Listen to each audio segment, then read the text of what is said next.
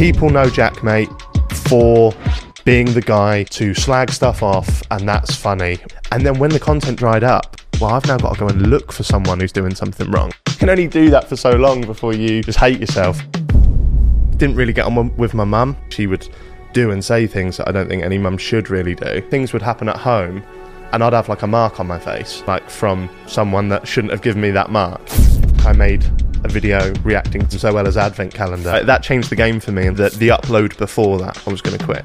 I struggle with health anxiety and OCD. There's probably 15 to 20 times a day where I actually convince myself that I have cancer. So you're too fearful to go and get a health check done? If I go there and the doctor's like, yeah, you're ill, then that's the end for me. What do you mean that's the end for you?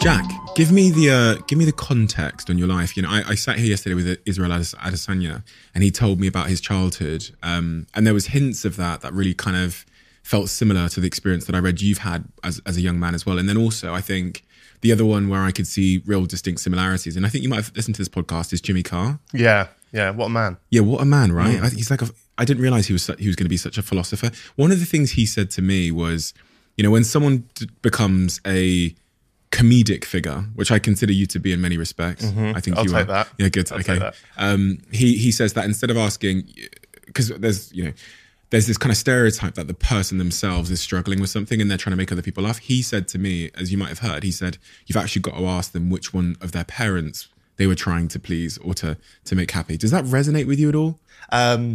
Yeah, I mean, upbringing, didn't really get on with my mum. I don't think she truly understood the potential in YouTube, whereas my dad always did. So when I was sort of like I guess, how old are you, Steve?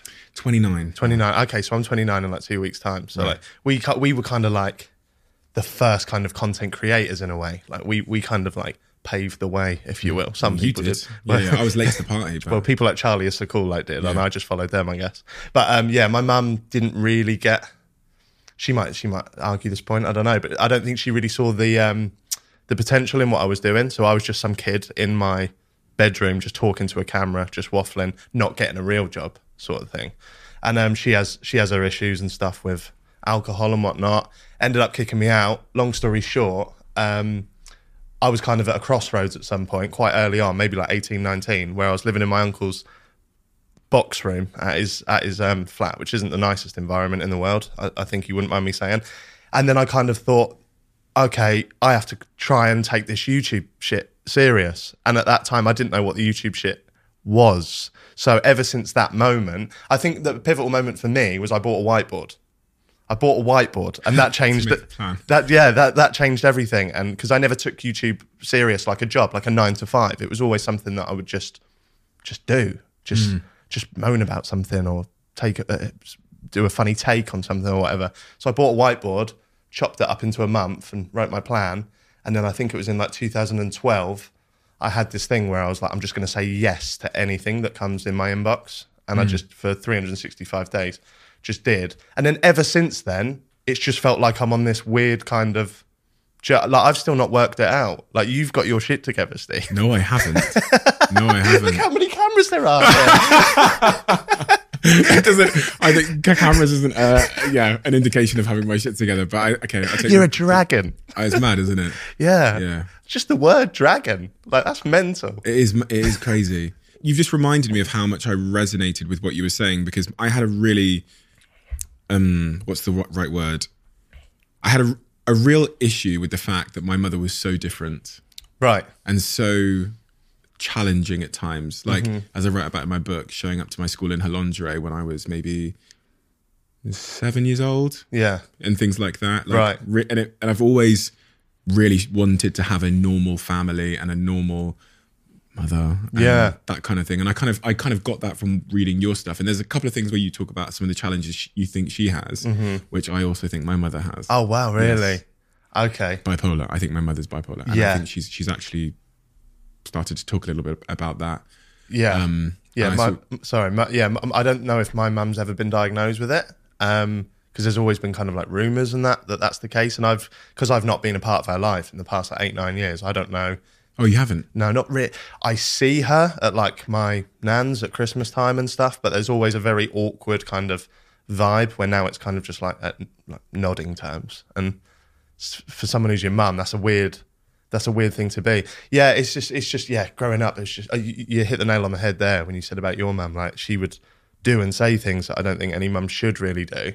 And it's hard now, because at what point is it water under the bridge? Like, at what point do you go, okay, I'm just gonna make up with her? Sounds very like juvenile and stuff, but when so much has happened in your past, when is the day when you go, okay, I'll accept you again now? And she sees that, because she'll text me every now and then.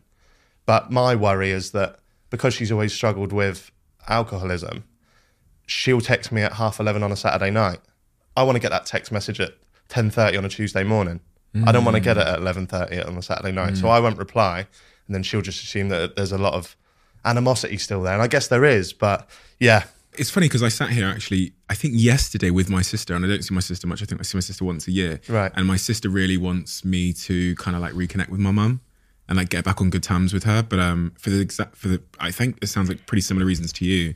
I was trying to explain to my sister that like, I need to have boundaries with everybody in my life, not just like my friends, but also with my family. And at some point, you've got to protect yourself from going back around the fucking, you know, like taking them back in, forgiving them for whatever they might have done for you, done to you, and then getting sucked back in because, you know, you've fallen for this trick once almost. Yeah. Oh, mate, I've fallen for it too many times. Yeah. And I really got my life together, and I started on this kind of trajectory where I am now once I left home. That was when it was kind of like, okay, you need to make this work, or you're just done. You're just in your uncle's box room forever, sort of thing. So if it weren't for my mum, I wouldn't have bought that whiteboard. Yeah, what a pivotal moment. Yeah. What about your dad? I heard that story about watching the World Cup, and that was... Yeah, my dad's quality. My dad is quality because he's been through a lot of stuff in his life. So I don't know if you know, but my dad went to prison for manslaughter when he was young, very young. Yeah, got in a fight with some bloke outside a pub, got in a dispute and hit him, and the guy fell and passed away. And that plagues my dad now because they're just two kids fighting in a pub car park. Like, so he went to prison. He came out and he's just a grafter. Like, that pains him inside. He has to live every day with that. Obviously, it's not right what he did, but I'm never going to say that. But he's brought me up with a lot of morals and has taught me, if you ever get in any fights, like, you run away. Like, you don't need to be the big man like he was. And he's always had my back from day one, and he's like my best mate. So, for example, like, when I first got my first YouTube check through, I think it was like $60 was like the threshold that you had to get back in the day. And I think I got paid, so it was like 45 quid or something. And I'm from a council estate, never had any money. And I got that £45. And instead of giving my mum any money, I just went to Top Man, bought some T-shirts. Like, you remember them old sort of T-shirts with the colour? Yes, with the little buttons down here. Oh my God, I wanted every colour. And it was like the collar was different colour to the top. Yeah, and the buttons were different colours. Yeah, and I got a couple of those. And I was in my room, and I remember my mum coming in and having a go and being like, oh, you should give me like half of that or whatever. And then she went, and you've just wasted it on fucking T-shirts. And I had done that. That is literally what I'd bought. But I remember my dad coming in and going, he needs those T-shirts because he can't be wearing the same stuff in all of his videos. And it was like, he didn't know if that was why I was buying them or not. But like, he'd literally just made up a reason to apply it to my YouTube channel and justified why I was like, why did I have to justify at that age why I'm buying T-shirts? But my dad just knew from the off. I guess none of us really knew the potential in YouTube back in the day. We were all just sort of testing the waters and just having fun. But I feel like my dad kind of had an idea that he trusted that I saw something in it, even if he didn't. So I owe him a lot in that respect. And now when I see him, if I've been doing good in my life, bad in my life, I'll tell him everything and he'll just give me the best advice ever. And yeah, it's just, I'm glad I had him because he was very much the counterweight. I really vividly remember the moment when my dad called me to the kitchen table and basically said, I don't love your mother. Right. Like, I can almost remember what I was wearing. And I remember from reading about your story that there was a moment where your dad basically said, I'm going to leave after this football match. Yeah, during the World Cup final, 2006, I think it was, when Italy won on penalties and Zidane did that headbutt. Yeah. So my mum would always kick him out yeah, she'd always just, when she'd had enough, she'd kick him out. And it was very much a case of, I think my dad loved my mum more than my mum loved my dad. And my dad was, I think he'd admit, he was like the kind of like lapdog that would come running back. My mum would kick him out and he'd come back, and it'd be I'd see it as a kid, like them having an argument. It'd be kicked out so unfairly, like, and I wouldn't be able to work it out. But I kind of understood it because I was on the receiving end of that kind of judgment and stuff sometimes. So I remember she'd always kick him out, and he'd go around his friends, and I'd go and visit him at his friends. And again, he had a little box room as well, and he hated it, and he was a proper grafter, working all the hours under the sun. So one day he just went, she's going to kick me out again, and I'm just gone, and I'm just going to go. And luckily, like, he didn't travel to the other side of the world. He just went to a town 30 minutes up the road. But yeah, we was watching a football game, World Cup, and I thought, I better enjoy this because it's going to be different after this. And I think it was a bit different after that, because I think if home life was ever bad, he was always the one that I'd be able to chat to about it and that. And then after that, it's a good job it was a good football game. Otherwise, that'd have been shit, wouldn't it? Was there a point you got to where you kind of wanted your parents to separate? Because I fought it for a long time, and I was like, I remember crying my eyes out as a kid at the prospect of my parents separating. And then I remember, I think maybe getting to like 14 or 15, where I was like, I'd actually prefer you guys to not live in the same place. Yeah, I think that's accurate to me. Yeah, I don't know if I'm just looking back and seeing it differently, but I don't think I gave a shit really when it happened. I think I'd always see them break up and get back together and break up and get back together. And I think, like, I'd see my dad like stay up all night writing my mum love notes and stuff, and she'd wake up and not be asked, get rid of them. And I'd see that side of it. As a kid, I don't think that should have been a side that I did see necessarily. The rejection from her for someone that she's supposed to love. So when he was gone, I was kind of like, yeah, go, fly. Oh, really? Yeah. And then he met his new partner, who's lovely. And then ever since then, that's been a little haven as well, just going around there and just venting and stuff. So, did you ever figure out why she was the way she is? Did you ever try and figure it out? Was it like a generational thing that was her parents or something had happened to her? I don't know, because her mum, my nan, is the loveliest woman in the world. So I see my nan all the time. I've got her tattooed on me there. So I don't know where it came from. I just think she might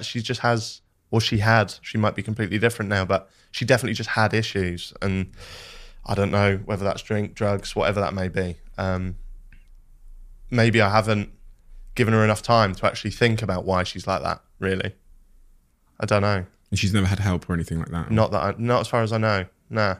Not as far as I know. But my life has been richer, and mentally I've been a lot healthier without her in my life, which sounds horrible. But that's the truth of it. Maybe one day we'll be able to sit down and talk it all through. But not today, and probably not tomorrow. What about school? You in school, what were you like? Just a little, I was quite short actually. Little ginger twat. Really? I was all right. Really? Yeah, I would just show off to the cool kids. I'd want to be accepted a lot, so I'd show off to the cool kids. And I remember I used to always like say what I think were funny little one-liners and not get a laugh. And then once I put a ruler in a fan and it went, and I got the biggest laugh ever. And I thought, what is this? Like, what am I doing? So I just became a bit of an idiot in the last few years and was just trying to make the cool kids laugh. So there is a lot of regret for how I was at school as well, because I wasn't a bully. I'd never say I was a bully, but I was a bit of a prick to teachers as well. And there was one teacher in particular, I'd just go in her class and I just wouldn't be asked, and I would just never listen. And she'd try. I wonder if in a weird way, like, she'll stumble across this video. And Miss Chapman was her name, English teacher. And I'd love to reconnect with her and just apologise, because I mean, we all were, but that was no justification for me individually. But I was just a bit of a prick. I would never listen. And I guess being ginger, and everyone's got things that people like get picked on for as a kid, but you try and fit in. So I tried to fit in by being the class clown, the funny one. And that's such a cliche. And I hate when people say they were the class clown, because what that translates to is you were just a bit of a dickhead. And that's what I was. So yeah, Miss Chapman, if you're watching this, I apologise. You were great. I hope she is. I hope she is. Was it just because you were ginger though and you were being picked on a little bit that you were trying to like find a way for them to appreciate you? Was that, you think that was it? Yeah, I discovered bleach, bleached my hair. Oh, yeah, and then I relaxed mine so it was straight. No, I'm just cool with the short afro thing. Right, yeah. Well, I discovered bleach, and then I remember just going to school the next day, like that scene in Bruce Almighty, where I'm like, look, here you go, birds are flying on me. And I was a different person then. But then I was predicted all the top grades. Like I was predicted like 12 GCSEs or whatever it was, like top marks in everything. And I just completely fucked it really and got like 5, just scraped it. So, I was a bit of an idiot really. I only sort of took life serious after school thank God I found YouTube, because God knows what I'd be doing if I didn't. Was there a connection in your view when you look back between your home life and your school life? I think because you said, was it year 10 or 11? I can't remember that. Things kind of went downhill for you. I wondered if there was a link at in your mind of what was going on at home and what your school performance decline. Maybe I could sort of blame home life, but I probably wouldn't. I'd probably just say it was more a case of wanting to fit in, discovering at an early age I wanted to be the funny one. I've always been the centre of attention as well, or wanted to be the centre of attention, I should say. So as soon as I discovered, self-deprecating works and putting myself down works, that gets a laugh. I'll do that. And then you're invincible then. Because if people are calling you a ginger twat, if you call yourself a ginger twat before them. Disarming. Yeah. Now I've got the cards. Yeah. Yeah, so I don't think my home life affected school probably the early years in high school, because like, not to go into too much detail, but like things would happen at home and I'd have like a mark on my face, like from someone that shouldn't have given me that mark. And I'd go to school and say the cat done it. And I didn't have a cat. So it's like, I think that really affected me. There's little things as well, like I remember like I had these ornaments, Snow White and the Seven Dwarfs. No, I don't think I've even seen the film, but I loved these ornaments. And then I'd done something at home that was naughty or something. Stayed up too late or played the PlayStation too much. And then someone came in and threw the shelf down and smashed those ornaments. And I remember as the shelf was on the floor, I remember thinking, I was only a kid, I was probably like 10, right? And the shelf was on the floor. There's a big standing bookshelf. And I remember thinking, please don't say those ornaments are broke. I love them for some reason. And I remember lifting it up and they were all broke. And that was the moment where I was kind of like, I fucking hate this shit. So I remember going to school and having to deal with stuff like that. But in the later years, when I kind of had YouTube and found my feet a little bit more and who I wanted to be, I found it a bit easier, even if I was pissing the grades up the wall, so to speak.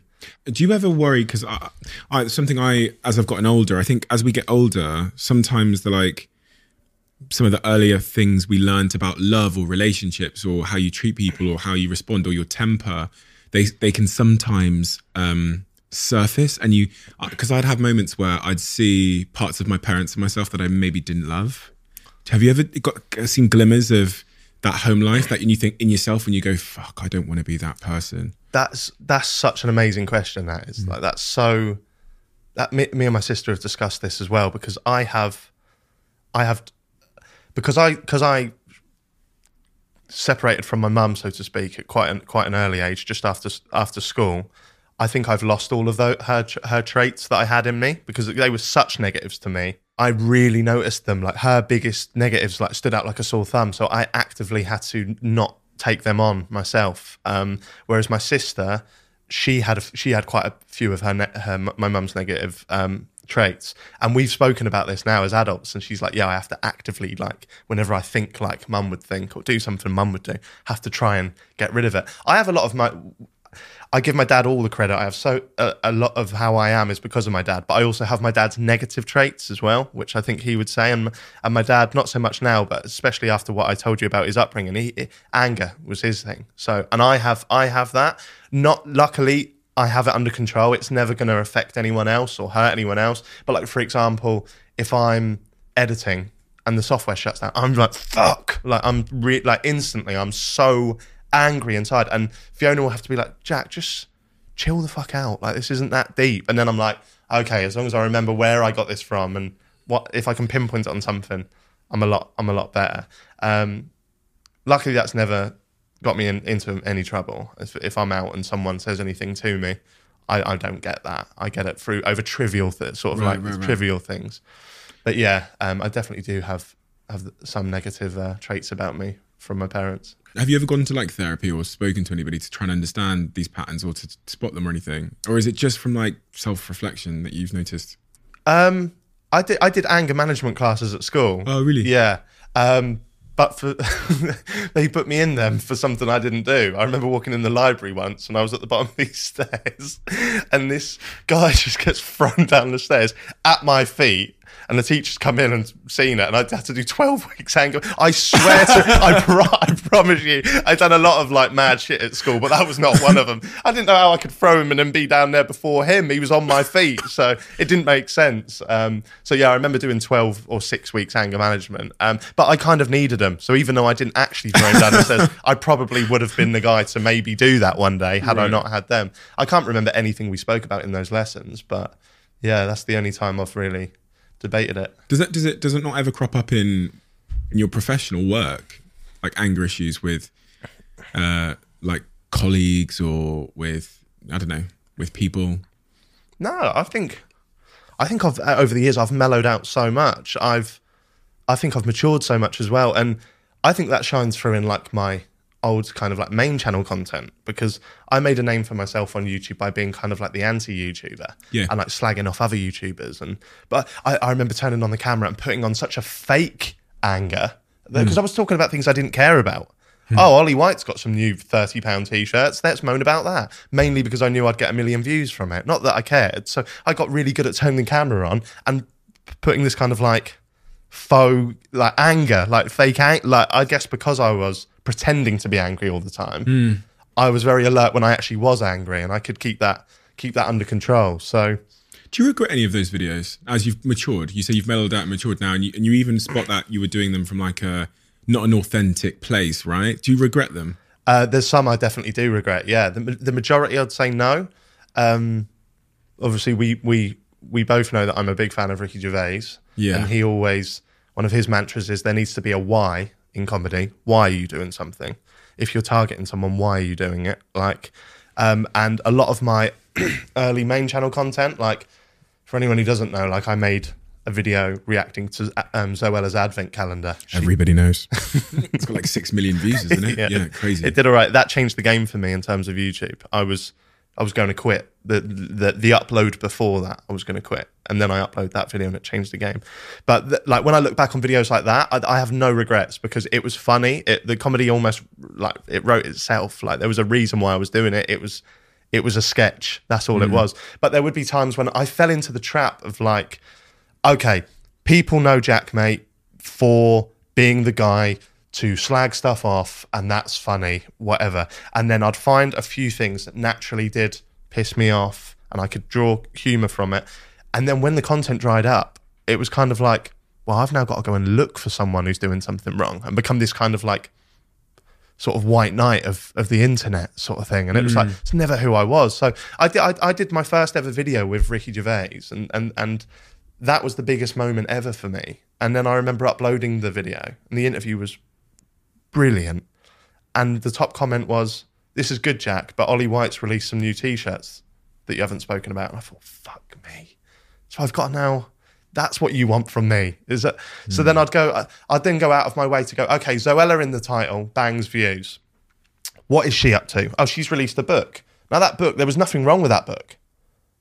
But I'm actively trying to pick flaws in it that I can dissect on my channel. And it's like, that's kind of like the stuff I regret. I remember KSI and Joe Weller, they did when I was trying to be edgy boy Jaackmaate, they did their first press conference for their fight. And that was in Manchester, I think it was. And because I was the black sheep of YouTube, I would never get invited to them. So therefore, by default, the jealousy would take over and I'd be like, this is shit. I want nothing to do with it. Where deep down, I knew that I wanted something to do with that. That whole YouTube boxing scene. I'm a boxing fan. I'm a YouTube fan. So why would that not appeal to me? And they did a press conference. And JJ, he said something about Joe Weller's medication, which I don't agree with, but in the context of a press conference, you say anything you can to get the upper hand. And I remember just turning on my camera straight away. I was like, KSI needs to be cancelled, blah, blah, blah, because I knew it would bang views. But JJ's a hero of mine, as I'm sure he is to any YouTuber, any content creator now. Joe Weller, I used to watch every single one of his videos. I love Joe Weller. So they're the ones I regret, when I wasn't being authentic and not even really being funny, just actually trying to go in on someone because I wanted that check at the end of the ad revenue to be higher that month. When you were doing that, so when JJ mentioned the medication thing, you hit record. Was it like, I can make some money here, or was it, I can make some money and get attention? Probably a bit of both. Both. Yeah, because they go hand in hand, don't they? Especially on YouTube. So probably a bit of both. It's mad that you're so self-aware about this, like, and you're just like, you're really good at diagnosing exactly why you did it from like a psychological incentive perspective. You're like, I wanted this, or I did this, I wasn't true to myself, I did it. And that suggests like you've done a lot of kind of reflecting and soul searching and maturing in what is actually a very short space of time. Because this is not, you know, a lifetime. This is not a decade ago. That video was probably 4.5, 5 years ago. Yeah. Tops. Yeah. Yeah. It's because it was, I realised a couple of years ago that it wasn't who I wanted to be. I was probably, I recently did a brand trip with Cal Freezy and the burnt chip. And I was speaking to them out one night, and I'd never done a trip with another YouTuber. I was always, YouTubers are very cliquey and they're all in their groups. And I was always on the outside of that. I was always this boy from Norwich, just have my normal mates, and they surround themselves with YouTubers. And I remember saying to them one night, I think the main reason why I used to go for them is because I wanted to be them. I'm one of the OGs. I really am. I've been doing YouTube for probably around the same month that JJ uploaded his first one. Like, we would have been there at the start, and Cal Freezy, Calix, all of these lads, Mini Minter, and I see them become a collective, and I was like, why am I not part of that? Like, and now I don't give a shit. I'm so happy and content with where I'm at, and I've built my podcast now. And but as a kid, even as an 18, 19-year-old young man growing up, seeing that, feeling left out, it probably goes back to how I was at school as well. I thought, okay, if you can't join them, slag them off, become the Darth Vader of YouTube, so to speak. Yeah, and then in recent years, people started to discover that, other people that I really respected, like Will and E, people on you. And then even though Will was my friend, like, still is my friend, like, he'd call me out publicly when I'd be slagging someone off and go, have a day off, mate. And I would be so angry because it was accurate. And I'm sat there like, so right. And no, I'm not bothered, mate. Like that kind of thing. So yeah, I was speaking to Cal Freezy about that, and yeah, I've got nothing but respect for him now. You are always one decision away from taking your business to the next level. And a decision that's helped me to transform my business is moving over to NetSuite, who I'm excited to say are a sponsor of this podcast. If you don't know already, NetSuite is the #1 cloud financial system, bringing accounting, financial management, inventory, HR into one platform and one source of truth. It's reduced IT costs because it lives in the cloud, so you can access it from anywhere. And the cost of managing and running multiple systems because it's in one unified business management suite. My team and I don't have to worry about tasks being manual and clunky. And it means that I can be more efficient and to focus on more important things like bringing you the best episodes and guests on this show. So I become one of the 37,000 companies that have already made the move over to NetSuite. NetSuite has extended its one-of-a-kind flexible financing program for a few more weeks. So head to netsuite.com/Bartlett for a free product tour. Back to the episode. You not only did the whole YouTube thing, but you also provided this like online commentary almost constantly about how you were feeling about it. So you're one of the sort of rare YouTubers that like in real time would say, I've lost motivation for this. I'm going to try and find my motivation for this. I've lost motivation for doing this kind of thing. I'm doing it. You know what I mean? And you were very open. So even for me, as I logged into Twitter, I could kind of see where you are on this journey. And obviously I've seen that change a lot with the whole podcast and the Spotify thing, which feels like you really found something that you do find like really enjoyable. But with your main channel, I watched you go through these waves of enjoyment, and then seeing you say, right, I'm going to try and commit to it now. And then that didn't really work. And then, so tell me about that journey with YouTube and what you learned about yourself from that. Oh God, it's really good questions. It's got to be said. Like, wait till you come on my podcast and I ask you your favourite sandwich. I genuinely have watched it, and this is why I kept trying to, I message you like, come on my podcast, because that watching that journey taught me so many things, and it really reconfirmed a lot about for me that I'd been reading about in psychology about what keeps people motivated, and when they're not doing things that are in line with who they are, or they're doing it for a check. I remember reading this study which said, if you love doing something and then they pay you to do the exact same thing, you lose your motivation. So the minute it goes from being a hobby I'm doing for the love of it to a hobby that I love doing, but now someone is paying me for, there's this weird thing that happens in the mind where people lose motivation for the exact same thing. Going off that, and I'm not sure if this answers your question, but I found this really interesting. I couldn't really work it out myself. I spent my whole YouTube kind of main channel era, like just saving up all my money. Like the only thing I had the blinkers on. I was like, buy a house. And last May, I paid for my house and bought it outright. Wow. And that was the last time, bar one, that was the last time I uploaded. Really? Yeah.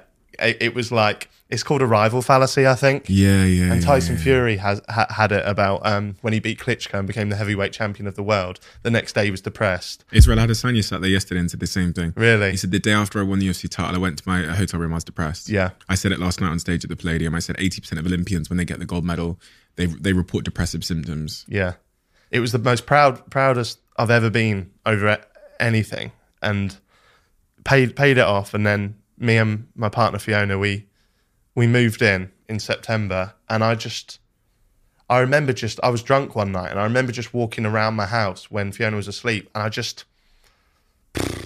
didn't care for where I was. Like, it's a beautiful house, and I'm so lucky, and it's everything I'd worked for. But it was like, what do I do now then? Like, what? I'll sit on my sofa or go in my kitchen. Like, I just know I'm not any happier than when I was renting, or like, it was weird. So, have you figured out why you felt that way? No, I know. I don't know. It's because the journey is way more fun than. Amen. Yeah, than the arrival.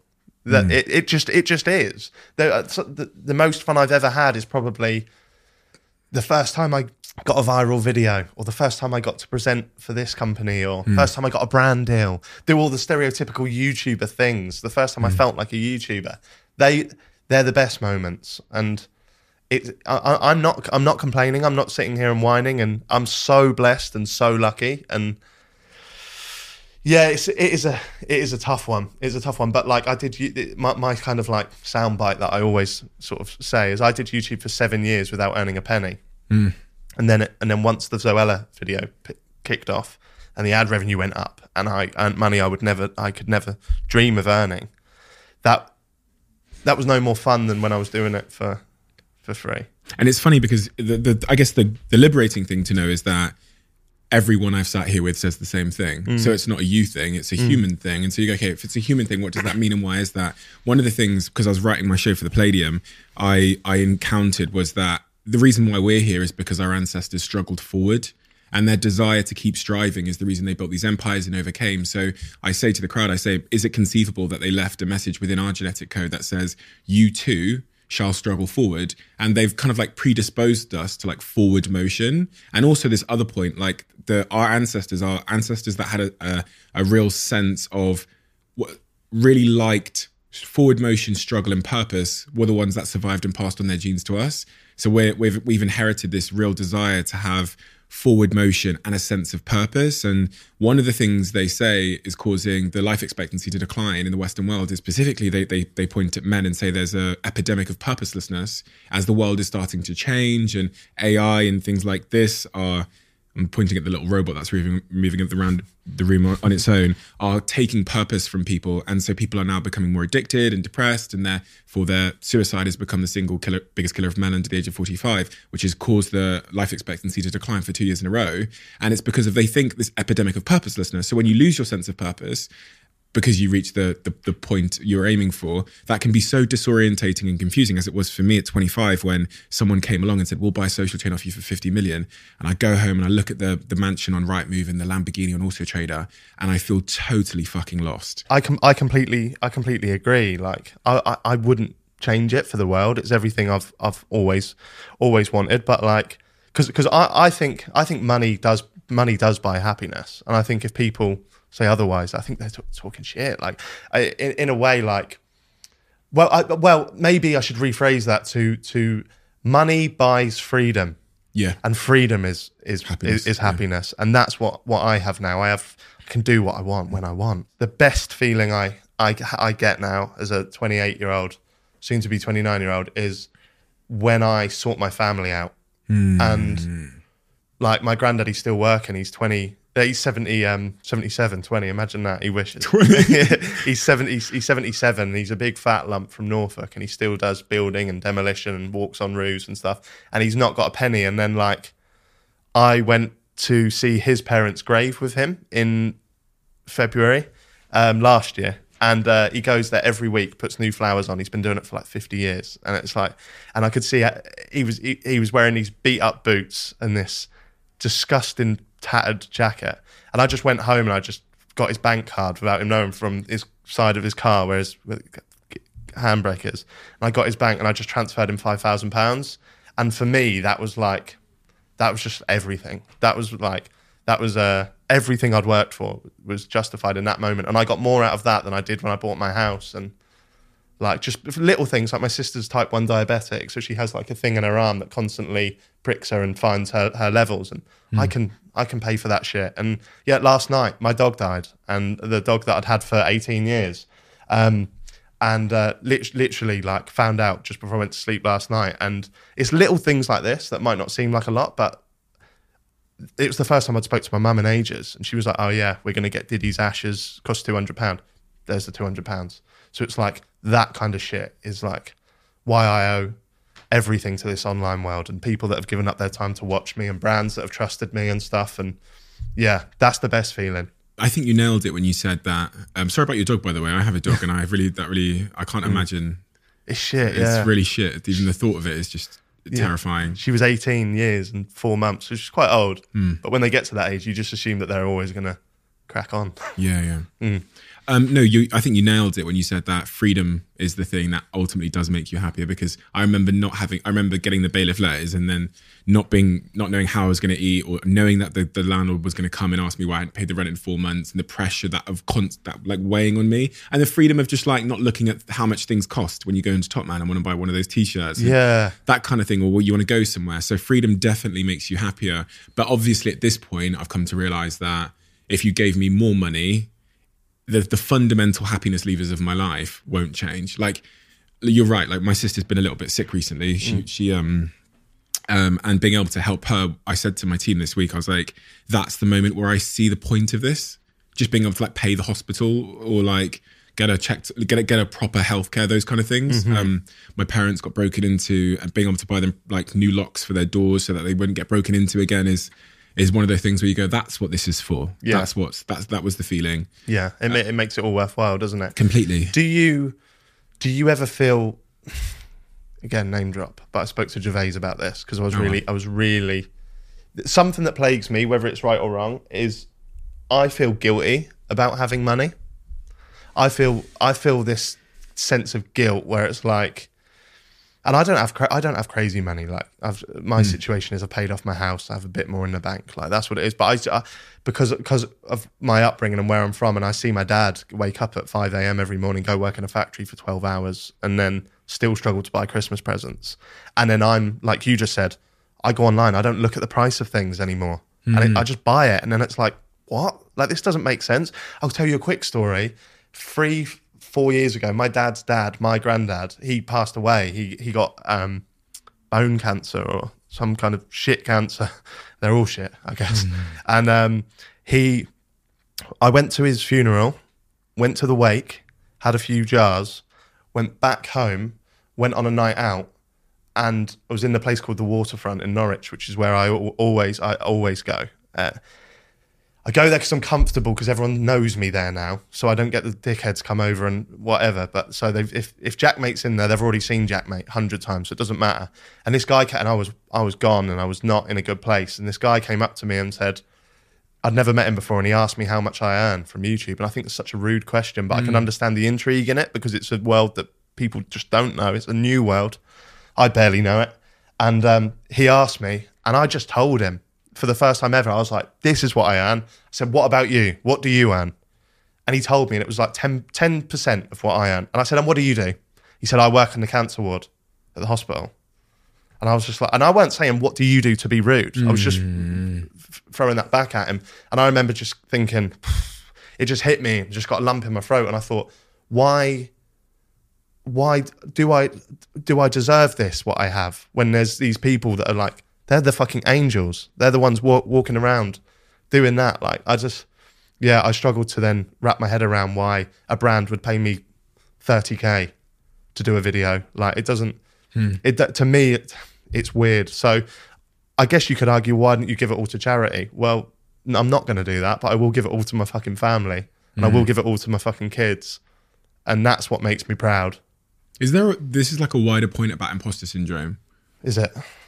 I think so, because I've never struggled with the idea that I didn't deserve what I'd created. And I think, so I'm asking myself why you would really struggle with that, why you might struggle with the thought that you're making money and other people are potentially having to, because I mean, it's a reality of the world. Even if you go back to where I was born in Africa, people in the fields for 18 hours a day picking tea leaves in the baking sun get paid nothing. And in the Western world, some people can just play around on their computer and make billions from the stock market or the markets or something. But for some reason, you struggle with this and other symptoms of imposter syndrome from what I've read. And maybe it's because I think I've spoke positively about YouTubers and my peers and stuff, but there's still a lot of them that are pricks. Like, and growing up and seeing, like, I used to go to YouTube events and see my YouTube heroes, and they'd come over. How many subscribers you got? It's the first thing I'd say. How many subscribers you got? My name's Jack. Nice to meet you, dickhead. Like, so I guess maybe it's connecting that. I'm now a YouTuber. I now make my money in the same way that Alfie Days made his money. Ollie White makes his money. I'm that guy. And because I've seen a lot of YouTubers take it for granted and just assume that that's their right to have these things, that's maybe where I get my guilt from. I never want to lose touch of that. And you really come from a working class like household where you've watched your dad work really, really hard, and everyone around you, it sounds like, work really, really hard wherever you've looked. And it's almost like you found a bit of a cheat code, or, you know, it might feel like life has given you, I don't know. But you earned it. I mean, you bought the whiteboard. Yeah. Right? This was intentional. Yeah. The whiteboard shows that. You know, you planned it out. Obviously, moments of luck for all of us appear when we carry on carrying on, but you realise that you've earned it, right? Yeah. You hesitated. You don't, do you? I do, and I but not to the level in which I've got to now. Not to, like, yeah. I guess I have a talent. I'm a personable person. I can make people laugh, but yeah, I don't know. I really don't know how to answer it. I've thought about it a lot. I've racked my brains a lot about this. And what does your brain say to you when you rack your brain? Don't know. It's just maybe I don't. But then, like, it's cool things like this. Like Stevie White, my podcast co-host, was working in Boots. Nothing wrong with that. It's a respectable job. Just a 9 to 5. He didn't particularly enjoy it. So I call him up one day and say, let's do a podcast. A year later, he's interviewing Ricky Gervais, Johnny Knoxville, Rob Brydon, and he's left his job. He's doing it full time. Fiona, my partner, she was working at a supermarket. I was telling her for years, bin it off. I'll teach you how to edit. You become my editor. A couple of years go by, she bins it off. She's now working for me. There's a few examples of people in my life that can now have an easier life because of the foundations that I put in 7 years ago. That's what I love, and that's when I'm like, I deserve this, and the people around me deserve it. Does that make sense? Of course it does. Once again, you've said that, like, the most fulfilling thing for you is helping others, right? You said that about your family with your money, and now also for professionally, it's like giving those people opportunities to live a better life. Yeah, we're just a fucking team. We're just a team. They help me as well. It's not just me going, look, I can help you do this. I showed them that there's a different world out there, because people like us, we've been in this world for so long. We've seen the opportunities, but they probably didn't. So yeah, I wouldn't be able to do what I do without that kind of the team in the background, or sometimes in the foreground with people like Stevie. But yeah, that's a fucking cool feeling. Everybody, it feels like everybody that's not a YouTuber, and I say everybody because there's going to be people listening that are driving up and down the country right now as they're listening to this, or, you know, doing the dishes, whatever, and perfectly happy with whatever they're doing. But a lot of young people want to be YouTubers. And the thought that you had this like big main channel with like, how many subs has your main channel got now? It's like 1.4 or something? Yeah, 1.4 mil, yeah. That you would like lose motivation to do it is quite a difficult concept to understand for a lot of people. You have 1.4 million people that have subscribed to get videos from you, and you're like, can't be asked.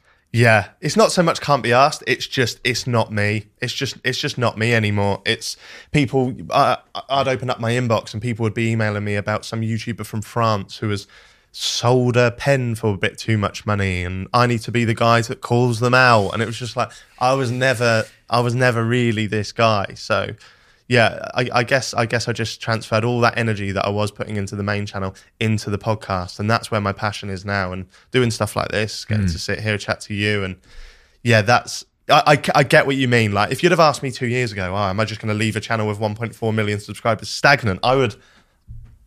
I'd call you all the names under the sun. I'd be like, you're an idiot. Of course I'm not going to do that. But it seems that I have done it. I'll use it every now and then. Like in January, I uploaded a video about Boris Johnson. And I saw a dope video. Saw it all over the newspapers. Really, really cool video. Thank you. Like creatively, culturally relevant. It really like hit, and it was fast. You were very quick to act on that moment. So it was that.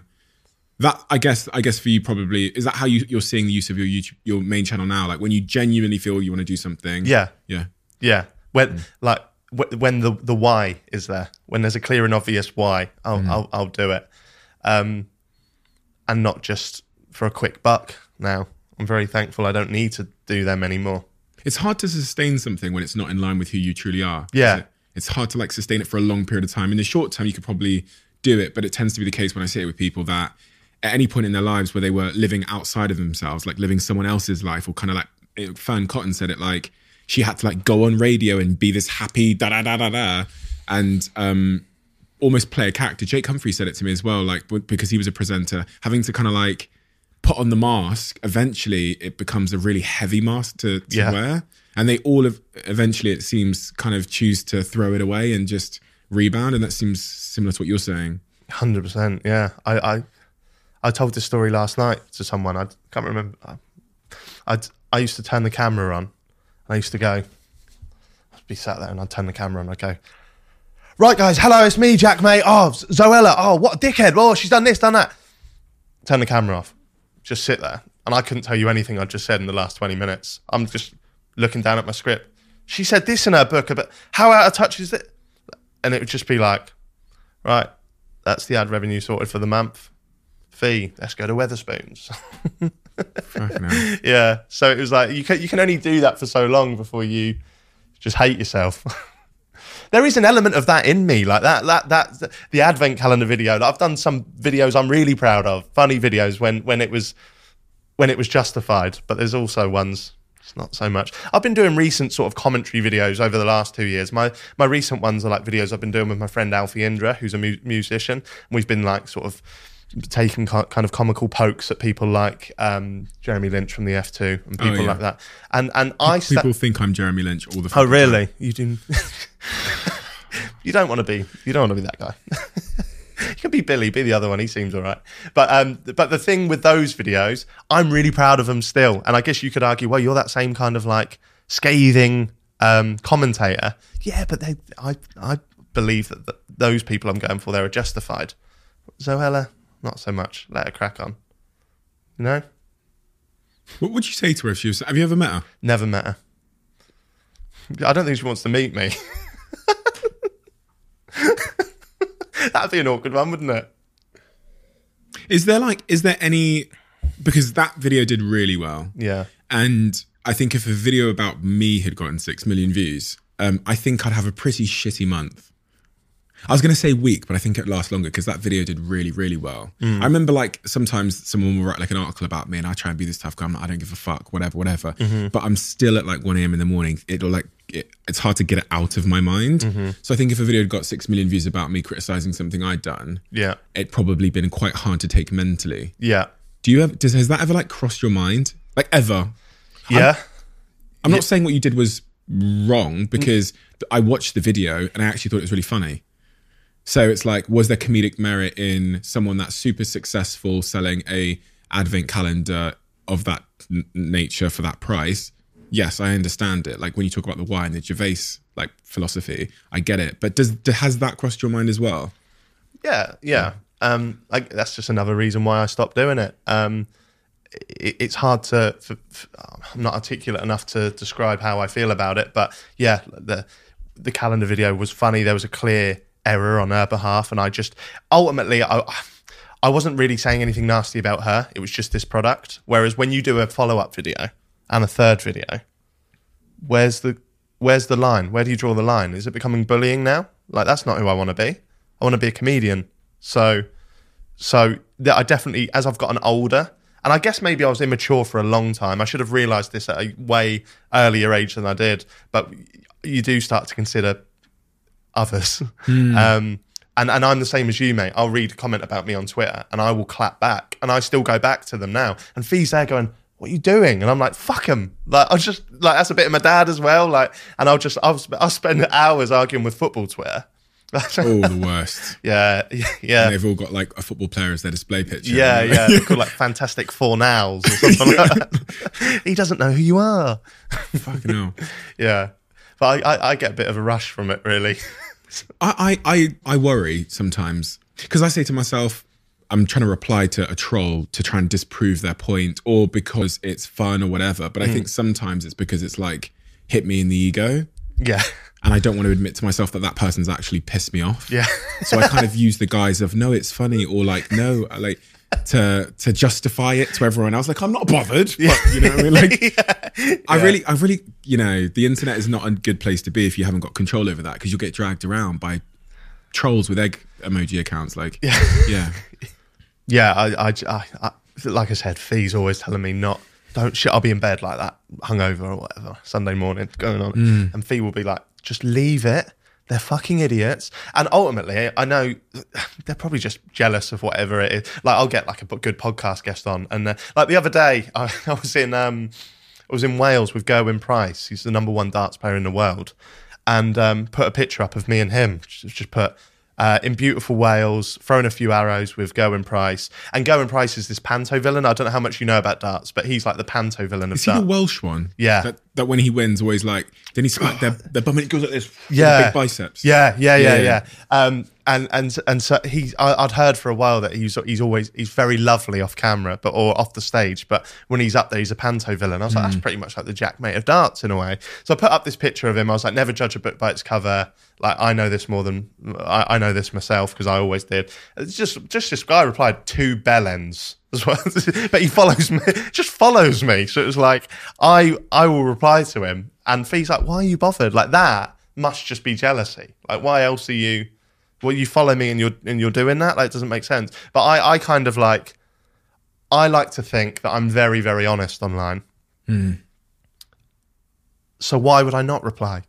Why would I not try and think of some pithy remark to try and put him down? Like, yeah, because I'm meant to be a professional and I'm in this world and I'm working for West Ham. But really, I also think you're a bit of a dickhead, mate. And I'll tell you. Do you think that because you are very like... I imagine if like Boris Johnson and like, I don't know, another politician uploaded a fit photo, you'd probably quote retweet it and say 2 bellends. So like, do you think there's a chance? Because I don't think anyone would ever tweet me that. Like, right. Do you think because you've cultivated a younger male audience that are comedic and they're like, they use kind of colloquialistic, funny language like bellends. Yeah. You're also now at the mercy of them attacking you with the same language in that situation. I'm just wondering why no one would ever tweet me if I uploaded a photo and go 2 bellends. My audience just don't speak like that. Wait until this episode goes out. The top comment is 2 bellends. Yeah. Do you see what I mean? Like, and then you're having to deal with that because... I get what you mean, yeah, but then maybe they see a bit of because they think you maybe like that as well. They think, oh, Jack, because he follows you and he clearly looks up to you if he's following you and stuff. It's true. It becomes more real when there'll be people out there that will defend me on that thread, and they'll say, you don't know him, and he'll go, well, he looks like a prick. Look at his trousers, and then it's like personal. Yeah, it goes a bit deeper then. But like you are right, because I would always do an event called Summer in the City. It was the only time I'd ever get out of like Norwich and go and meet the fans, and they'd put you in a pen, and there'd be all these YouTubers in this big hall at like Excel, and you'd be in a pen, and then fans would come up one by one, and I'd meet like 13-year-old girls. You might want to bleep this, I don't know, but they'd come up to me and go, all right, you cunt. And I'd be like, what have you just said? But then because that's what I'm doing online, all right, you fucking dickhead. But they're there to meet me and they want their thing signed. So they like me, but they think like, but then I wouldn't go up to Declan Rice and start doing keepy ups around the world. All right, Declan? Oh my God. So I just have to be like, yeah, maybe I am an influencer. Fuck. Scary notion.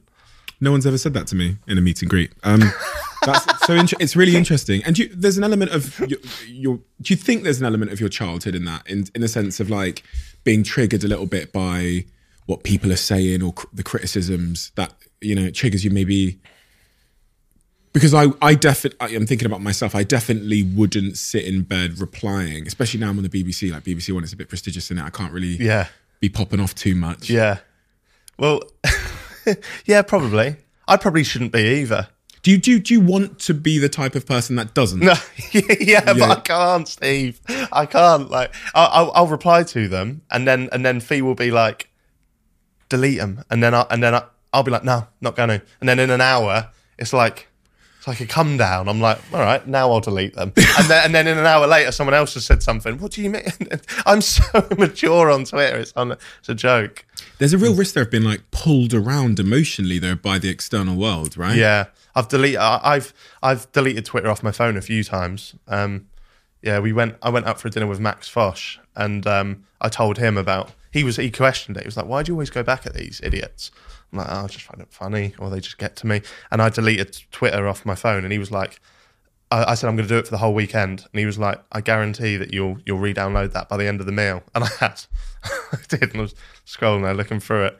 So when football Twitter say, we're in your head, mate, 9 times out of 10, you are in my head. But I'll try and get back in yours. Do you not think it would be a happier life just to fucking, like... 100%, yeah. Yeah, but I guess I get bored. Is it that? No, it's just ego.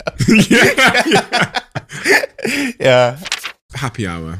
So this was a really pivotal moment for you. Where did that start? Why did you decide to start doing long form podcasts instead of the other types of videos you were making before? I've always wanted to interview people. At college 10 years ago, I studied interview techniques. Really? My granddad was the first person I interviewed. He came in and I interviewed him about the war and all that kind of stuff. And I always wanted to do it. And then in 2017, I had a podcast with my friend Tom Norris. Done all right, but it was just too much.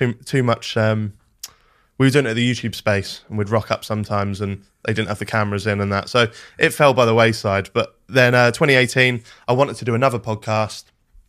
I said to Fee, who should I do it with? Because I always knew I wanted to do it with everyman. So not a YouTuber, because I'm not a YouTuber that's been friends with YouTubers. I'm a YouTuber that's friends with my mates in Norwich. I'll do the best video ever with the big celebrity come back to Norwich, and they'll just go, yeah, we didn't watch it, mate. Not bothered. And I'll just be in the pub, and that'll be everything I need to keep me grounded. Yeah. So she suggested Stevie White, who's just a mate that lived in Bristol, and I called him up and said, do you want to do a podcast? And he said, why? I said, good point. Why? good point. And then we ended up giving it a go. I started doing it with a guy called I'm Alex, who's a YouTuber that was very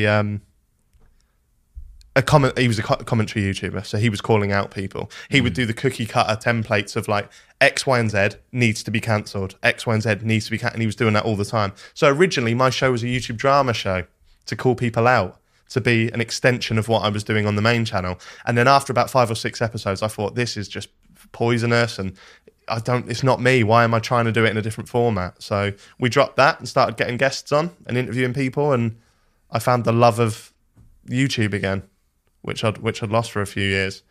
Was there like a pivotal moment in Happy Hour where you thought, fuck, this is going to be... It wasn't the Spotify deal, it must have come sooner than that, right? Where you thought, we've got something here. Yeah.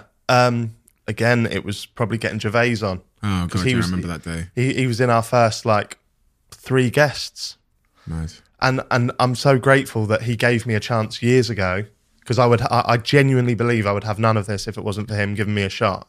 And I built up a connection with him years ago. So he then, when I needed someone big to come on the podcast, he would step in. And you know what it's like? You get one through the door. Other people almost then don't judge the show based on me. They'll judge it based on who else is sat in that seat. Yeah. So I owe a lot to him. So that was probably a defining moment. And testament to Stevie as well, because I've been doing this for 10, 12 years. I've been around people like Gervais. I've been very lucky, very fortunate. And I remember how nervous I was the first time I sat on the sofa with him. The first time I filmed with him was the most nervous I've ever been for anything in my life. And then Stevie White has come literally seemingly out of boots the day before. And then he sat there with Ricky and he just gets it. He's just on and he's just the glue. And I was like, I've chosen the right person here, to do this journey with. And then the money side of things. So eventually you get approached by Spotify and they offer you a contract or a deal, exclusive deal to do. And I remember watching your video announcing that. Yeah. And you were very, very honest. Probably too honest?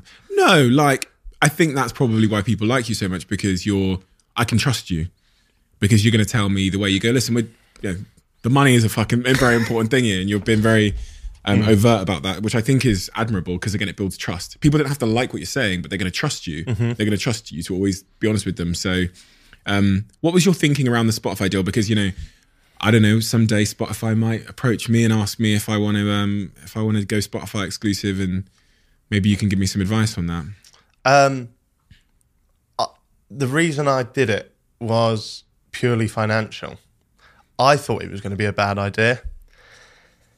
And I took my network who I'm signed to, they wanted it to happen, because obviously they've got a slice of the pie. Did they orchestrate the deal? Or did Spotify go to them and then to you? Yeah. Okay. And originally I saw it as, okay, I'm taking off the full visual episodes on YouTube and just putting them on an audio-based platform, whereas a lot of my audience might be the younger kids, and people like me and you, we probably consume a lot of just audio when we're on the go and in the car and that, whereas I think younger generations, and I'm basing this on nothing, you probably know better than I do, but I imagine younger kids probably like the more visual, they like to watch the YouTube. So I thought taking it off is probably going to get a lot of backlash.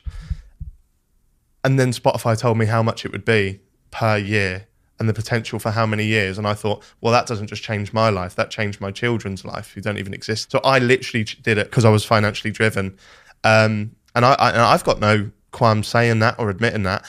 But what I'll also say is now I'm starting to see the benefits a year in of going with Spotify, and they've not got a gun to my head. I can be as honest as I want about it. If I thought it was shit, I wouldn't have then signed on for the second year. But they are now pulling out guests for us that I would have never been able to pull on my own. Up until 2 months ago, I'd booked every single one of my guests personally on Twitter DMs or Instagram or whatever. The last few months, they've booked us Johnny Knoxville as part of his Jackass press junkets. Rob Brydon, Russell Howard. We've got talks of the biggest movie stars in the world because of Spotify. So as somebody who has always wanted to sit down with the most interesting people in the world and pick their brains, they've allowed me that. So, and they've also said that I can get the full video on Spotify if I want. And the only reason I'm not doing that is for a few things behind the scenes that I need to. I can say it, can't I? It's because I'm earning money on the YouTube clips. So it's like you need to give me a little bit more to take that off. So it needs to be worth your while. Yeah. Yeah, so I've actually had a conversation with Spotify about that as well, about that video thing, and I was considering it. Spotify have said to me, do I want to move the video to Spotify as well? Right. And again, me and Jack were trying to weigh up what that means. Does that, because we're not going to get paid for that on Spotify, but does that mean we'd lose YouTube viewers if we moved it there? Would people, and we kind of concluded that we wouldn't, because we think that, as you've said, they're kind of very different types of people. The YouTube watcher is not necessarily the Spotify right people seem to be in their habits. They're like cycles of how they consume content. I don't know. Yeah. So we've been debating that. But then I don't know, because if I'm listening to one of your apps, I'll put the YouTube version on, even if I'm not watching it. Same. Yeah. Same. Yeah. But then if it was on Spotify, would I then go to Spotify for that? Like I don't know. I honestly do not know. I like the arrangement I have now, where people can watch the little clips on YouTube and listen to the full ones on Spotify. Yeah. It's like advertising as well, isn't it? Because that can go like viral on YouTube, and then that brings people over to watch the full thing. Yeah, for sure. Which makes a lot of sense. What's your big vision as it relates to like the next 5-10 years for Happy Hour? I want to do a live show. Oh, really? Yeah, we've been contacted a few times about doing a live show, but it just has to be right. We actually did like a pilot one in London somewhere a few years ago, but it was the old show with Alex and the Monin. Okay. Yeah. So I want to tour it. I want to have a more official chat show. I don't know what that means, because I have a chat show, but is that on television? I don't know. Is it? I don't know. I want a better studio. I just want to keep. I'm really fucking happy, mate. So I just want to keep doing what I'm doing and just make it bigger and better and just see what happens. Thursdays, which is today, a day of recording, like, are my best days of the week. Like, I used to live for the weekend to get pissed and go out with my friends. Now I live for Thursdays because I love. Like, after this, we've got Go and Price on mine, and then you're coming on mine as well. And like, I'm so excited for both conversations. Like, that's. So I just want to keep doing it. I say it's the most impossible question when people ask me, where do you want to be in 5 years? I want to be here. Yeah. One of the things that you've also been really open about, especially in 2019, I saw you talking a lot about this, was that was a really tough year for you, right? And you talked a lot about your sort of mental health battles and just not feeling so good. Yeah, I struggle with health anxiety and OCD. And I remember that was a time when I was really, really low. And again, I think I've touched on it a few times, but probably going out a bit too much and doing stuff I shouldn't have been doing. And that it goes hand in hand, isn't it? You feel shit because the OCD's consuming you. So you go out to get pissed up to have a break, but then the next day it's anxiety, or whatever they call it now, is twice as bad. So yeah, 2019 I think was really when that started to get really bad. And I still have it now. It's never going to go away. But it's a really weird thing to deal with. Health anxiety. Yeah, so when I was 13, I found a lump downstairs, and I found that like with certain words like testicles, balls, stuff like that, I struggle to say them. I physically struggle to say them. When I'm talking to Fiona, I'll say the T word or whatever, and because I remember I was up all night worried that I had the C, that I panicked and I was so fucking nervous. I remember going to the doctor and he had to check it out and said, "Oh, it's fine. It's just a cyst. It will go away." And it never went away. And I still have it now. But the health anxiety, this is how mad it is. I can't touch that part of my body. I can't look at that part of my body. I can't go down. There's probably 15 to 20 times a day where I actually convince myself that I have cancer. That's how crazy it is. It comes in waves. The best way I can explain it to people who don't have it is I don't smoke weed. I have done in the past, but like I assume you've smoked weed. Yeah. For me, I can't smoke it because I lose my head. So you know that moment when your brain sort of floats off and you stop being you're conscious, but you stop having you're not as alert, and then suddenly you become back to reality for a few seconds. That's what my brain does with cancer. So because I had that trigger when I was younger, that's really given me this kind of disorder, so to speak. And then that OCD has grown and taken so many different tangents. My granddad, who's on this arm, my best mate and my best man, he'll be my best man at my wedding. He got ill with septicemia when I was like 14, and I got home and my mum had told me that he was in the hospital. And I remember I went and saw him, went home, I had a picture of him and he was holding me when I was a baby on my wall, and my lucky number's 13, and I kissed it 13 times, and then a couple of days later he got better.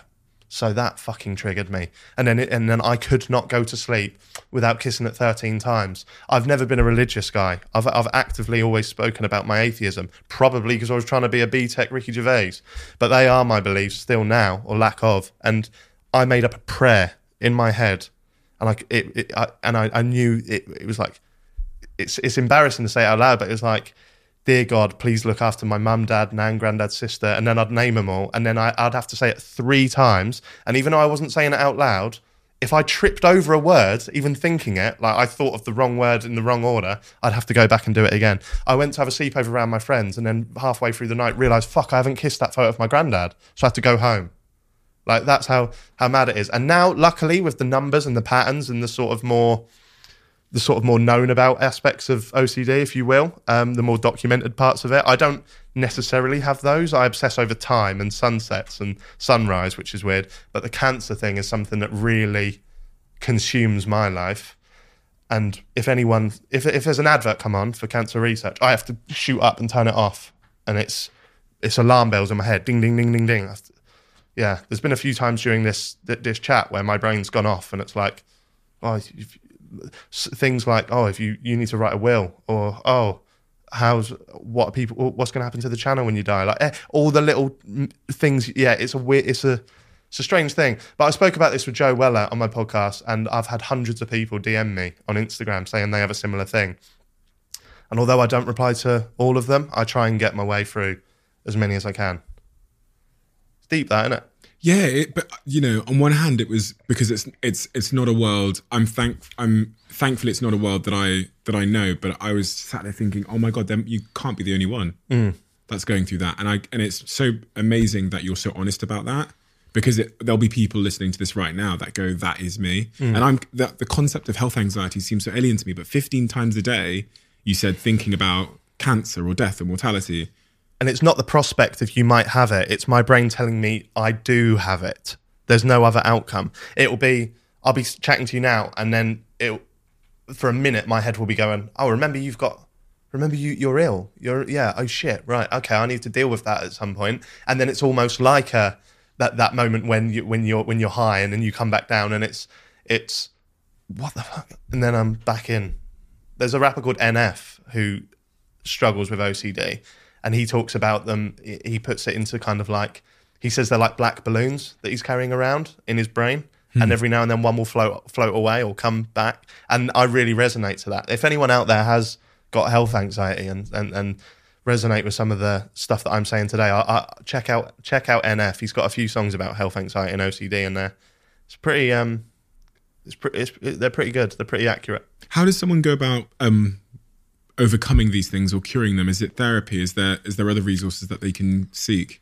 I've never been able to do therapy in terms of, because I don't truly know if I'm ill or not. I can't bring myself to walk through the doctor's door, because if I get that confirmation, I melt down.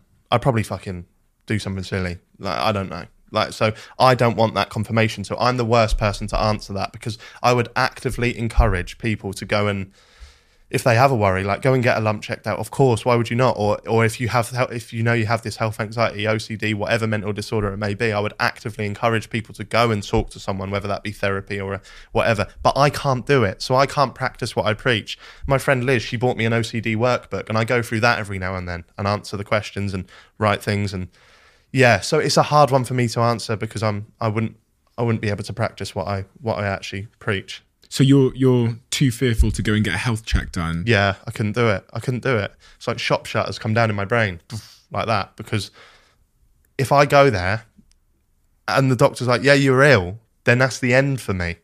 There's no recovery process. That's it. And that's a mental thing. I know that's not the right thing. Fiona gets upset when she hears that, but I can't. Maybe it will change when I have kids. What do you mean that's the end for you? I can't live with knowing I'm ill. So even because I've put so much time and effort into believing it myself, my little breaks now are when I'm like, actually, no, I'm fine. If I ever got that confirmation, I would shut down. But that's why it's a disorder. That's why it's not right.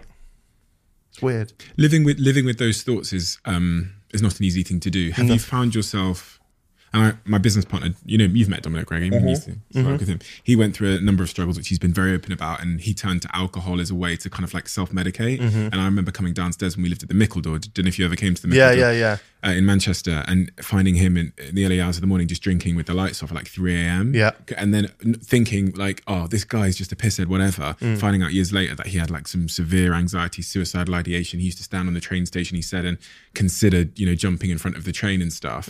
Did you ever find yourself medicating to try and escape some of these thoughts or realities you were living? Yeah, I still do it now.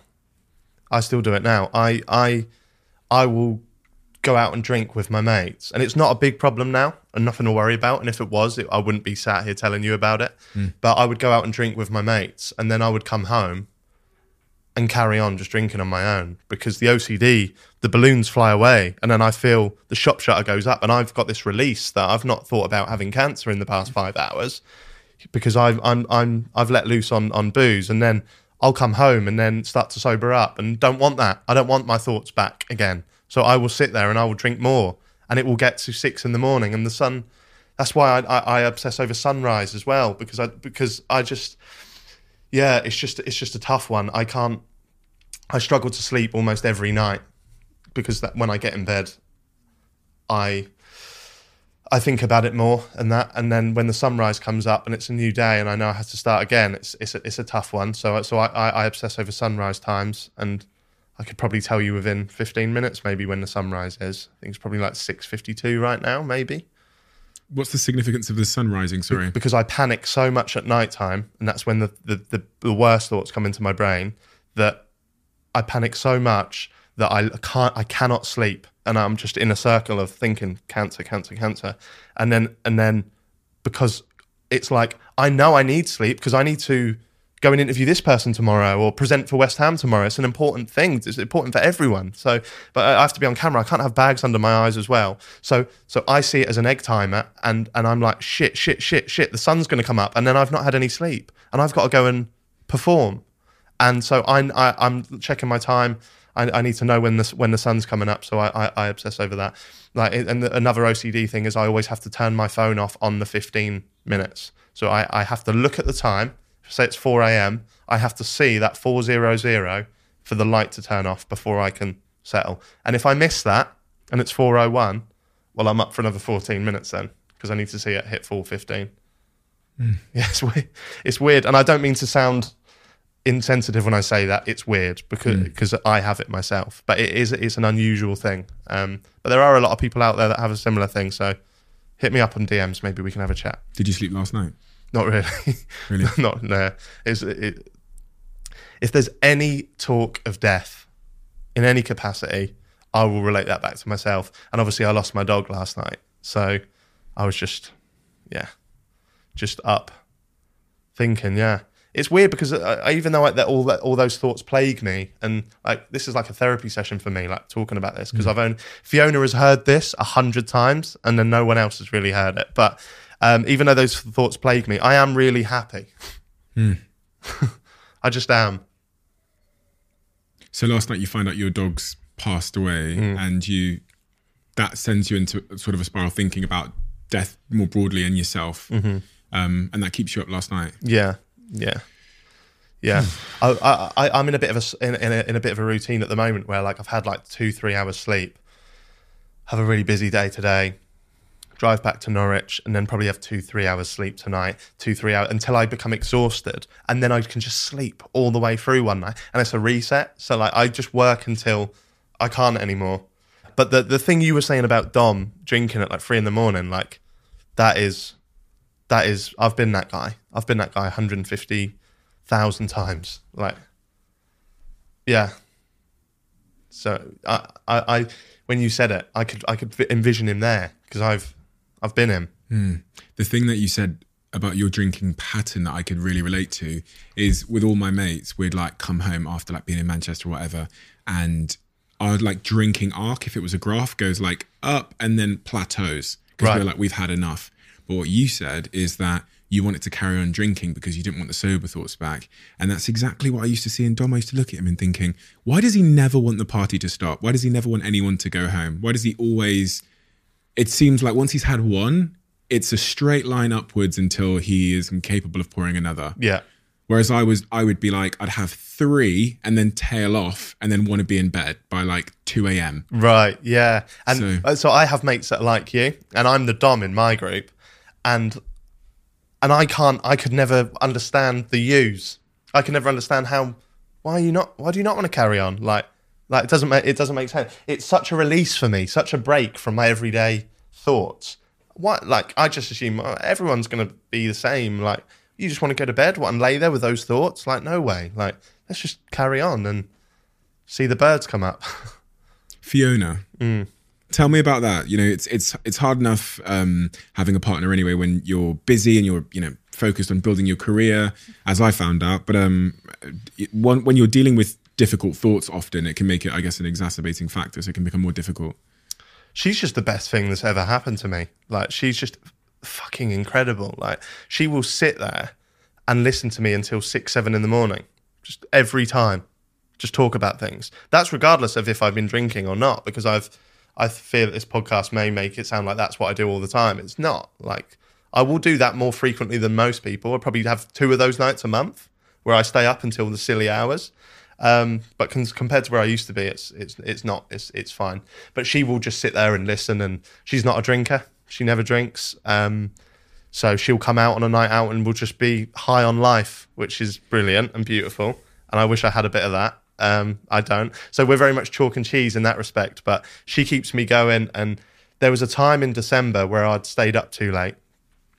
And so it was now the early hours of Sunday morning, and anxiety was running through my veins. And I said, I'm not going to go to work on Monday. And I was hosting something for West Ham. I said, I can't do it. I said, I can't look people in the eyes. I said, the OCD's too much. I'm shaking, I'm panicking, I can't face it. And she said, oh, you will do it. And I said, don't force me to do it, Fee, please. I don't want to do it. She said, I'm not going to force you. I got up in bed and she'd packed all my stuff that I needed and my laptop and put it in the car. And then when I was ready, she was like, I've run you a bath. You're going to get a bath. And then we're going to go to London. She booked the hotel. I went to the hotel, woke up the next day, presented for West Ham, done a good job, smashed it. Went driving home next day, I was a bit teary-eyed and was like, I need you to just push me into things. Because if I hadn't have done that, I'd have just been hating myself for ages. So she's very much my rock. And sounds a bit cheesy in that, but I would not be making content now if it wasn't for her. What an amazing person. She's fucking beautiful, mate. Yeah, she's incredible. She's incredible. Some of the advice she gives me and stuff is like, and when I met her, she was having bad panic attacks, and I didn't know panic attacks were a thing. I really didn't. We was in Covent Garden, and she just started shaking and sat on the floor, and I was like, what the fuck's going on here? And now she would do no public kind of, if I was doing any public event, she didn't want to be there. She didn't want to be whatever. And now it's completely flipped. I've brought her into my world, whether she wanted to or not. She's been a byproduct of me for so long, and now I'm a byproduct of her. And she's my backbone, and she's got all of her anxiety seemingly under control. I'm sure she'd tell me if not, and she doesn't have panic attacks. And now I'm that guy. And shout to Fiona. Hero. It's so lovely to hear you talk with such admiration about her as well, because guys can sometimes, they either avoid talking about their partners or they're a bit too tough to like give them the credit for the supporting role they play.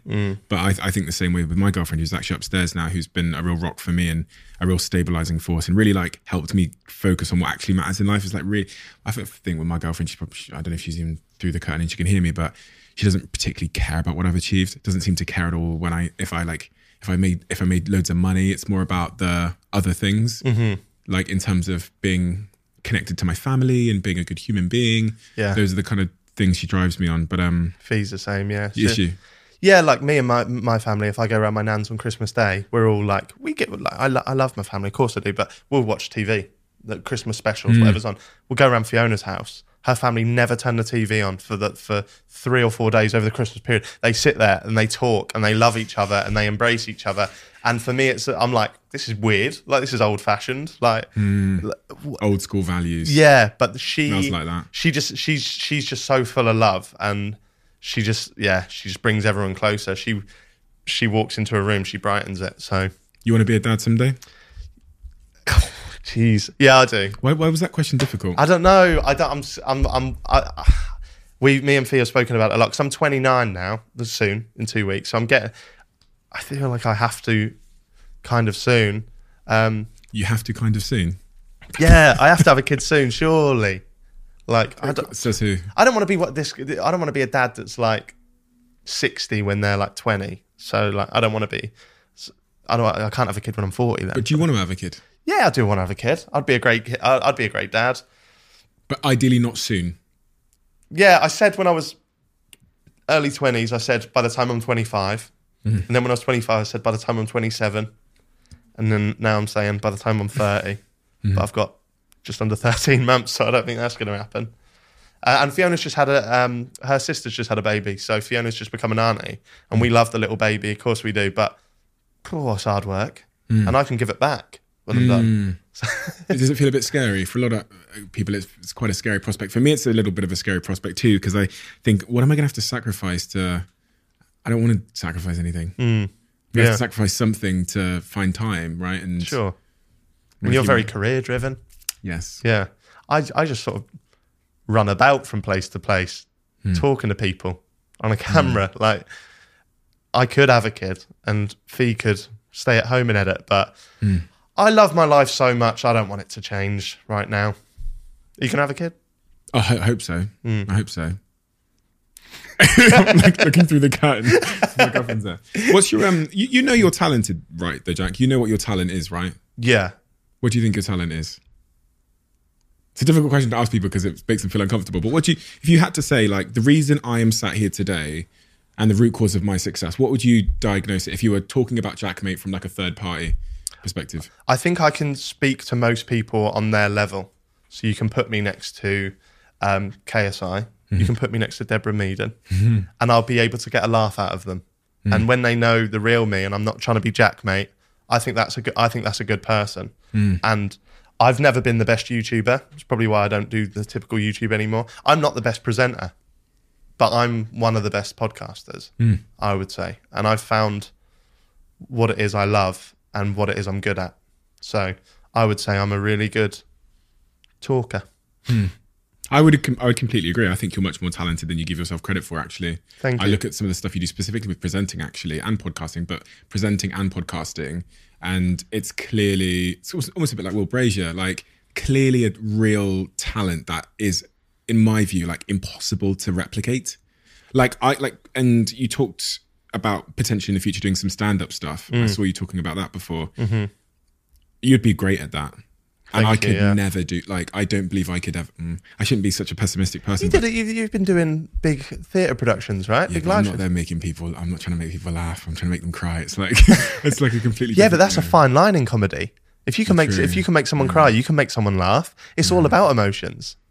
That's what it's all about. Do you know what it is? It's like the labels we give ourselves, and I've never labelled myself as like a funny person. I've never told myself that I can make people laugh, whereas you do that. You do that very, almost like effortlessly. And I think, to be honest, I think you've been practicing since you're a kid, as you've said. So I did 2 shows opening up for Max Fosh in November, and they were the best moments ever. Of your life? Yeah. And that was stand-up? Yeah. Yeah. I feel a bit silly saying it because Max Fosh did an hour, beautiful show. And it was called Social Butterfly. It was spelt with a Z for a reason that becomes clear in the show. But he had presentations and everything. And he came on my podcast. I said, "Oh, you're a real stand-up now. You've just done a tour all up and down the country." He was like, "No, I don't feel like a stand-up because I had these aids and it was almost just whatever." And I felt like an idiot because I'd just done 5 minutes opening up for him, and I was putting online that I've just done my dream. But I was so nervous. I pretty much had a panic attack before I went out. I was looking at Fee going, "I can't do it," shaking, couldn't do it. Had all my little jokes written on my hand there, but they'd already sweated off. And I tell you what, Steve, like, I put myself down a lot, and we've spoken about self-deprecating humour. I went out on stage. Max Fosh just suddenly went, "Ladies and gentlemen, welcome to the stage, Jaackmaate." I went out, and that was what I was meant to be doing. Like, everything any comedian had told me on my podcast came to me in that moment, and I learned that and applied it on the stage. And I had people eating at the palm of my hand, and I would make a joke, but when I did a bit of stand-up years ago, I rushed through it because I wanted it to be over. I was in the moment, and I was able to live in the moment and leave pauses and hit beats, and it was well good. I walked out, and the guy in the front row had my merch on. So I was Really? Like, yeah, so I was Oh, like, so you knew the there's friend. one guy here that knows. So I was able to talk to him. You want to do that more? Yeah, I will do it now. Now I know I can do it, I will do it. Surely there's no feeling like that, like in front of people live, and they're just, Hearing that laugh is... I've never done heroin, but I imagine that's what it's like to do, to get that hit. And I want that. I want that back. That was like the biggest rush that I've felt in a long time. And are you thinking about doing that as under the Happy Hour brand? I think I'll do a happy hour show, Yeah. Whatever that may be. But then I also want to do a Stand up. Jack Dean or Jaackmaate stand-up show. I've got loads and loads of stand-up bits written down. I've got notepads and MacBooks full of jokes. So there's nothing like it. There's nothing like the real world. We get kind of lost in the digital world as like content creators or whatever. But last night and the last few nights at the Palladium have been the most like nothing has made me feel as alive as that. So anyway, Israel. Actually, no, I don't normally say this, but fuck it. Israel was here yesterday, so it's the questions from him. Usually we don't tell people who the question's from. Right. But Israel Adesanya wrote a question for you. And bear in mind, this is the goat of fighting. Right. This is the goat, right? Yeah. He wrote a question for you. He wrote, and you got to answer this with total honesty. That's the only rule here. You got to answer it with detail. He said, "How are you truly feeling?" Content. I was going to say happy, but I still have some issues I need to iron out. So I'm content. And I feel privileged to be where I am. That's what I'll say. You probably wanted a better answer, but there we go. That's all you're getting. Perfect. Thank you so much, Jack. Steve. Thank you for your time. And I'm so glad we finally got to do this because you've been an inspiration for me. I think essentially because of your willingness to be so open and honest with things. And I don't think you'll ever see the impact that openness has on thousands, hundreds of thousands and millions of people. It's like, I think more people need to find it within themselves to do that because as you've said today, it's liberating for you. Like the therapy of just being able to say it kind of lifts the weight, but it also lifts the weight for everybody listening. And so I applaud you for that and your self-awareness about the journey you've come on as a creator, as a man, and your maturity. So thank you. It's a pleasure to sit here and thank you for the inspiration. No, thank you, mate. It means a lot. And thank you for having me on the show. It's a great show. Nice. So let's do mine and we'll speak about your favourite sandwich. Let's go do it.